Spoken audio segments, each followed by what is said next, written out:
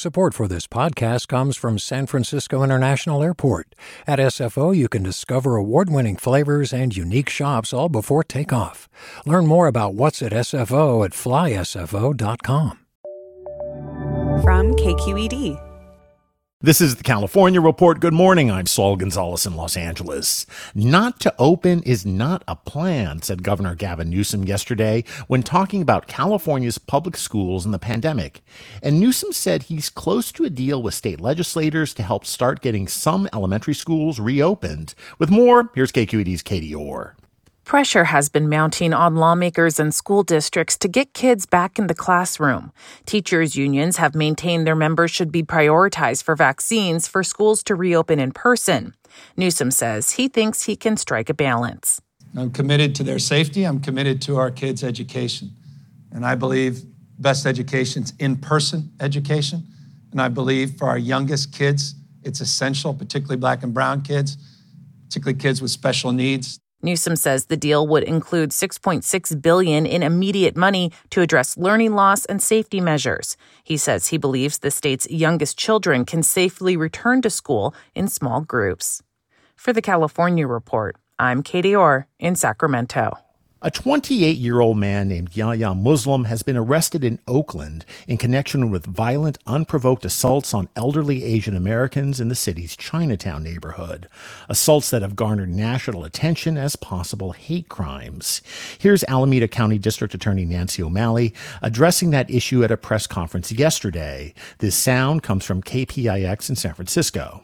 We work to be a unified community, respectful of the diversity. But over the years, we have seen a spike in crimes, especially violent crimes that are motivated by hate and by aggression. Alvina Wong is a campaign director for the Asian Pacific Environmental Network. She says recent budget cuts have removed community resource officers from Oakland's Chinatown, which is very disappointing. We really need to think about how do we increase the feeling of safety over time and really think about how we can continue to build up our cultural vibrancy in the neighborhood. Others have pointed to cuts in Oakland's police department as a possible factor in the assaults. Some residents have formed a citizens group to start patrolling the city's Chinatown. Several Asian American advocacy groups in the Bay Area are also calling on the city of Oakland to provide a victims fund for those injured in the attacks. More and more California cities are drafting so-called hero pay ordinances, requiring supermarket and pharmacy companies to temporarily pay their employees more per hour because of the risks posed by the coronavirus pandemic. Later today, the City Council of Coachella near Palm Springs will consider a $4 an hour hero pay ordinance that would also include farm workers. If the ordinance passes, Coachella says it'll make it the first community in the country to require premium pay for agricultural laborers. Supporters of the idea say it recognizes the risks the coronavirus poses to poor immigrant farm laborers. A UC San Francisco study released last month reported that mortality rates among Latino food and agricultural workers have spiked during the pandemic. Californians who need unemployment benefits the most may be least likely to get them. Why? Well, it's partly due to language and tech access barriers unaddressed by the state's Employment Development Department. The California Report's Mary Franklin Harvin has this closer look. Late last year, researchers at the California Policy Lab looked into how many Californians were receiving unemployment benefits and where they lived. UCLA economics professor Til van Wachter led the study. It's striking how systematically the rate of UI recipiency among the unemployed varies with community characteristics. Like, if you don't speak English, you don't have good internet access, or you're not a citizen, there's a good chance you aren't getting consistent benefits. Amos Lim, an advocate with San Francisco's Chinese for Affirmative Action, says these are the issues their clients deal with every day. Receiving correspondence in English, sometimes they're receiving correspondence in Spanish, and they're asking us to interpret, and we don't have Spanish capability to help interpret. So, it was a mad rush to try to find people to help. This isn't a surprise considering the Employment Development Department's primary platforms are built to serve mainly English and Spanish speakers. Two of CAA's clients, Henry Zhang and his wife, Rui Wu, are both stuck without benefits as they wait for calls from EDD. They both emigrated from Taishan in China and have been living in San Francisco for many years now. Zhang has done laundry and janitorial work, and Wu was working as a dishwasher at a restaurant before she got laid off. Zhang speaks Cantonese and Mandarin and very little English. Wu speaks even less English, and her first language is Cantonese.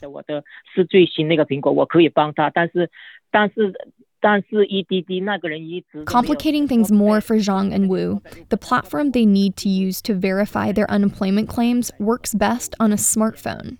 Zhang has an iPhone, but Wu only has a flip phone with no internet. And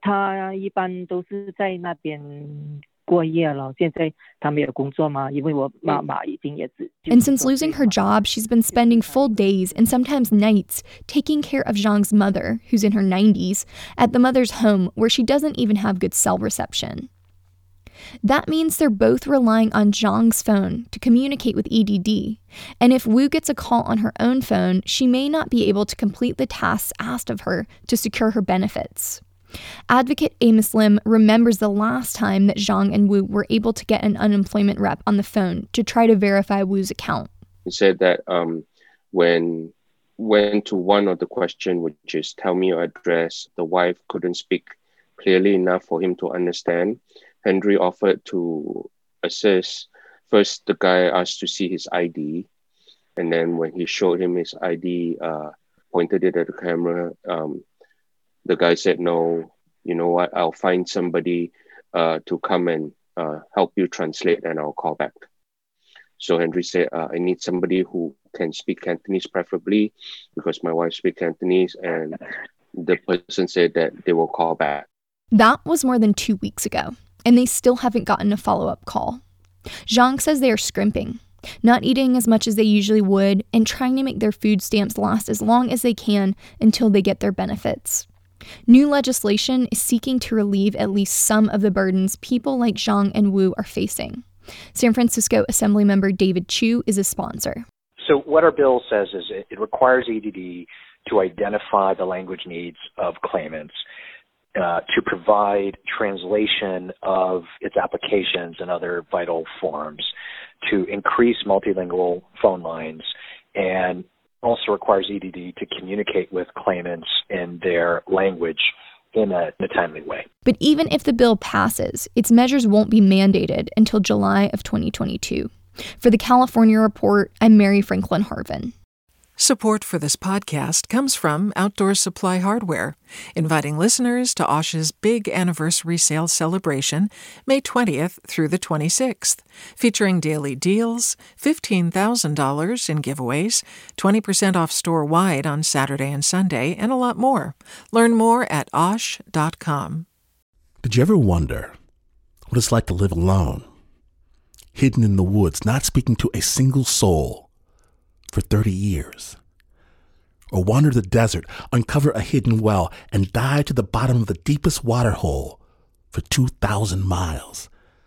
The Snap Judgment Podcast takes you there with amazing stories told by the people who live them, with an original soundscape that drops you directly into their shoes. Snap Judgment.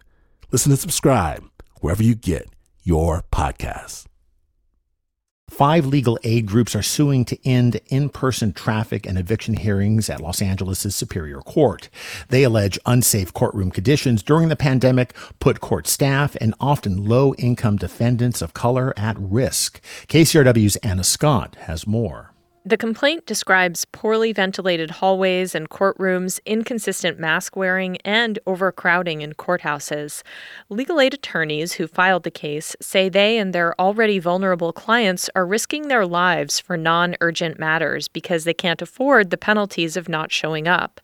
Lauren Zach is an attorney with Public Counsel. I've been to traffic court in person more than 20 times since August of 2020. To handle citations like driving with a broken windshield or driving with expired registration stickers. Public Counsel filed the suit with the Legal Aid Foundation of Los Angeles, Inner City Law Center, Bethesda, and Neighborhood Legal Services of LA County. They're asking to close the courtrooms county-wide until public health officials say it's safe to gather in large groups. For the California Report, I'm Anna Scott. A spokesperson for LA's Superior Court didn't immediately respond to a request for comment. In environmental news, local, state, and federal agencies are investigating a spill from a wharf at Chevron's Richmond refinery into San Francisco Bay. With more, here's KQED's Dan Brecky. In a preliminary report, Chevron said a mixture of gasoline and oil leaked from a pipeline on the Long Wharf at its Richmond facility. The spill was first detected about 3 o'clock yesterday afternoon. The company said the material leaked at the rate of 5 gallons a minute and that the flow stopped about 2 hours after it was discovered. Chevron oil spill response contractors were dispatched to the incident. Aerial video showed an oily sheen spread for more than a mile along the Point Richmond shoreline. County health officials advised those with respiratory sensitivities in Richmond, North Richmond, and San Pablo to remain indoors during the incident. Officials from the Coast Guard, California Fish and Wildlife, and the Contra Costa Public Health Services Department are investigating. For the California Report, I'm Dan Brecky. It often happens in the world of social media. Tweet first and get facts later. And that means people receive a barrage of hostile messages about things they've got nothing to do with. That's what happened to one state legislator, as KQED politics editor Scott Schaefer explains. It's not unusual for members of Congress to hear from angry constituents. And starting on January 6th, when supporters of Donald Trump stormed the U.S. Capitol, Central Valley Democrat Josh Harder was on the receiving end of plenty. Lots of letters and emails and social media posts from folks. My reaction initially and still now is just really one of understanding. I mean, I think people have a right to be mad. Harder says they were upset about the violence and about lawmakers who refused to accept the election results. They called him an idiot and an insurrectionist. Some told him to resign. The only problem, they were angry at the wrong Josh. The messages were intended for Missouri's Republican Senator Josh Hawley. Now, the political views of Josh Harder and Josh Hawley couldn't be more different, but these angry constituents didn't seem to realize that. Some of them were maybe a little bit over the top, but I certainly understand the frustration. Josh Hawley encouraged a violent mob that led to the death of 5 people in our nation's capital, and there should be accountability for that. Congressman Harder says the confusion is easy to understand, and he sees a silver lining. In some ways, it's actually encouraging. It's encouraging to see a politician be held to account. It's just important to make sure that it's the right guy. Harder says he's never spoken to Josh Hawley. He's more interested in talking with members who are interested in finding common ground on issues like the COVID relief package. For the California Report, I'm Scott Schaefer. When you think of a hot spot for American bluegrass and folk music, you probably don't think about Los Angeles. But then you may not know about Ed Pearl, who died this week from COVID complications. Pearl was the founder of West Hollywood's legendary Ash Grove nightclub. And on its stage in the 1960s and 70s, he helped establish the careers of some major bluegrass, blues, folk, and rock artists, from Jackson Browne to Linda Ronstadt to Ramblin' Jack Elliott.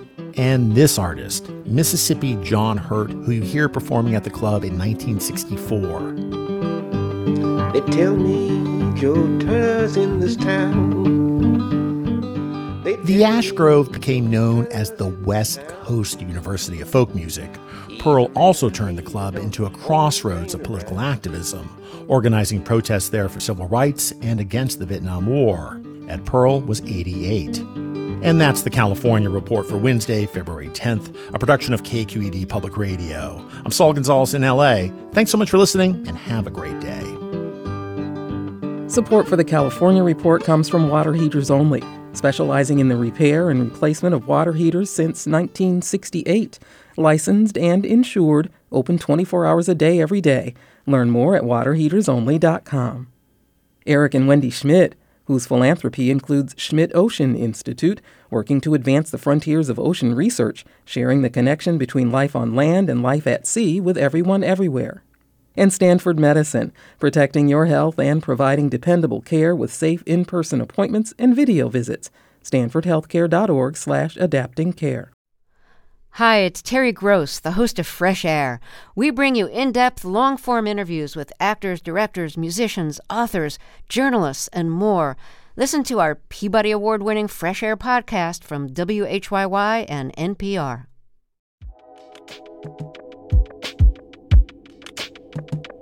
you ever wonder what it's like to live alone, hidden in the woods, not speaking to a single soul for 30 years? Or wander the desert, uncover a hidden well, and dive to the bottom of the deepest water hole for 2,000 miles? The Snap Judgment Podcast takes you there with amazing stories told by the people who live them, with an original soundscape that drops you directly into their shoes. Snap Judgment. Listen and subscribe wherever you get your podcasts.